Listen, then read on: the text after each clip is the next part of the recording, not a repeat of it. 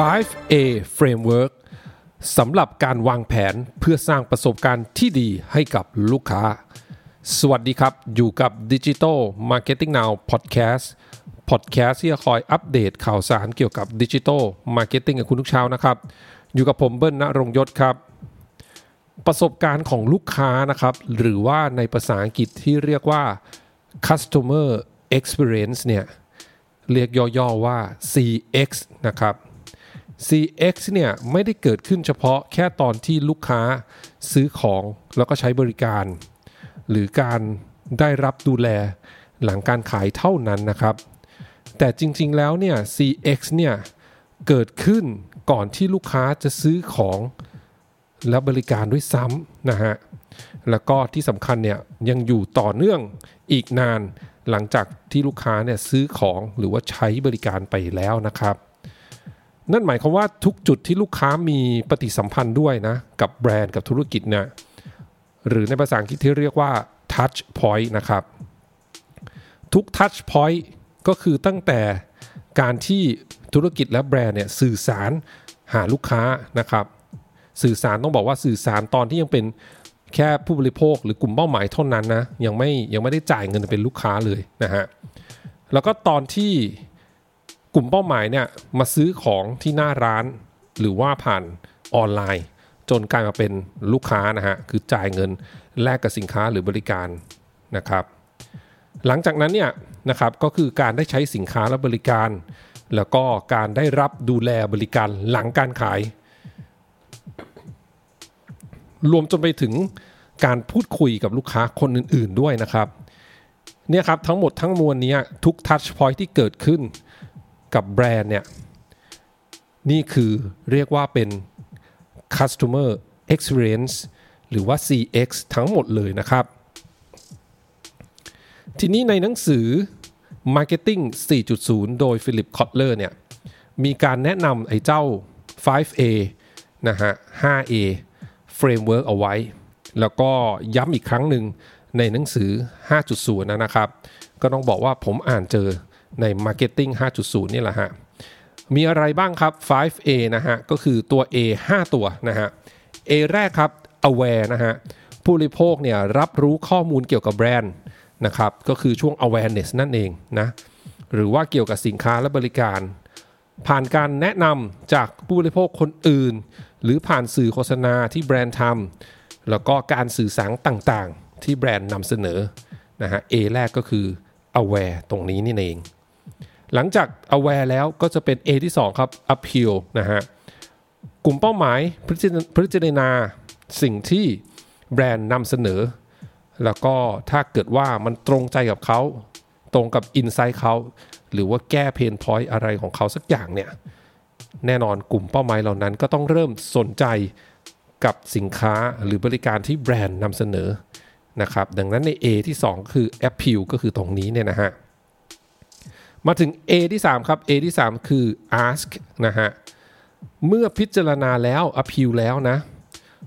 กลุ่มเป้าหมายก็อยากที่จะรู้มากขึ้นจึงไปหาข้อมูลเพิ่มเติม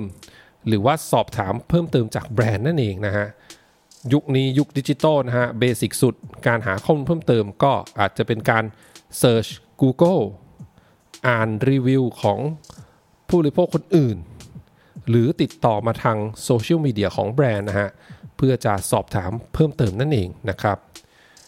A ที่4ครับก็คือ Act นะฮะเมื่อได้ข้อมูลมาประกอบการตัดสินใจแล้วเนี่ยผู้บริโภคก็จะเลือกซื้อใช้สินค้าหรือว่าบริการจากแบรนด์นะฮะก็คือมีแอคชั่นเกิดขึ้นนั่นเองนะฮะนี่ก็เป็น A ที่4นะครับแล้วก็มาถึง A สุดท้ายครับ advocate นะครับหลังจากที่ได้ใช้สินค้าแล้วชอบก็จะเกิด loyalty นะฮะกลับมาใช้ซ้ำแต่เท่านั้นไม่พอครับใช้แล้วชอบแล้วเนี่ยก็ต้องทำไงครับบอกต่อนั่นเองนะกลายมาเป็นกระบอกเสียงให้กับแบรนด์นะฮะหรือว่า advocate เนี่ยนะฮะในการบอกต่อแล้วก็แนะนำกลุ่มเป้าหมายแนะนำผู้บริโภคคนอื่นๆต่อไปนะฮะนี่ก็เป็น A ที่5นะฮะ advocate โดยที่เป้าหมายสูงสุดของทุกแบรนด์ทุกธุรกิจก็คือการนำพาพวกเขาเนี่ยจากจุดที่เรียกว่าเป็น awareness ไปจนถึงจุดที่เรียกว่าเป็น advocacy นะครับซึ่งการที่จะทำแบบนั้นได้เนี่ยต้องกลับไปเรื่องนี้แหละฮะที่ผมกล่าวไว้ด้านบนก็คือเรื่องของ CX หรือว่า Customer Experience นั่นเองนะฮะ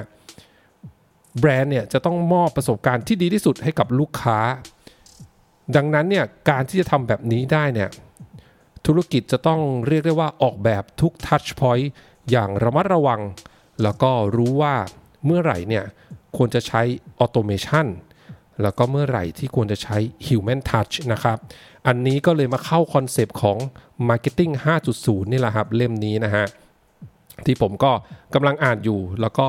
เลือกหลายๆหัวข้อมาสรุปให้ฟังในพอดแคสต์นะฮะ Automation แน่นอนก็คือการใช้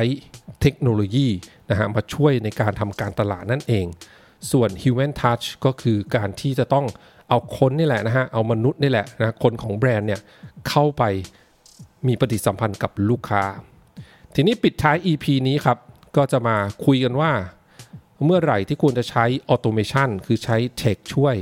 แล้วก็เมื่อไหร่ควรที่จะใช้ Human Touch นะครับในหนังสือเนี่ยเขียนเอาไว้ว่าใช้ Automation เมื่อลูกค้าต้องการความรวดเร็วและความมีประสิทธิภาพ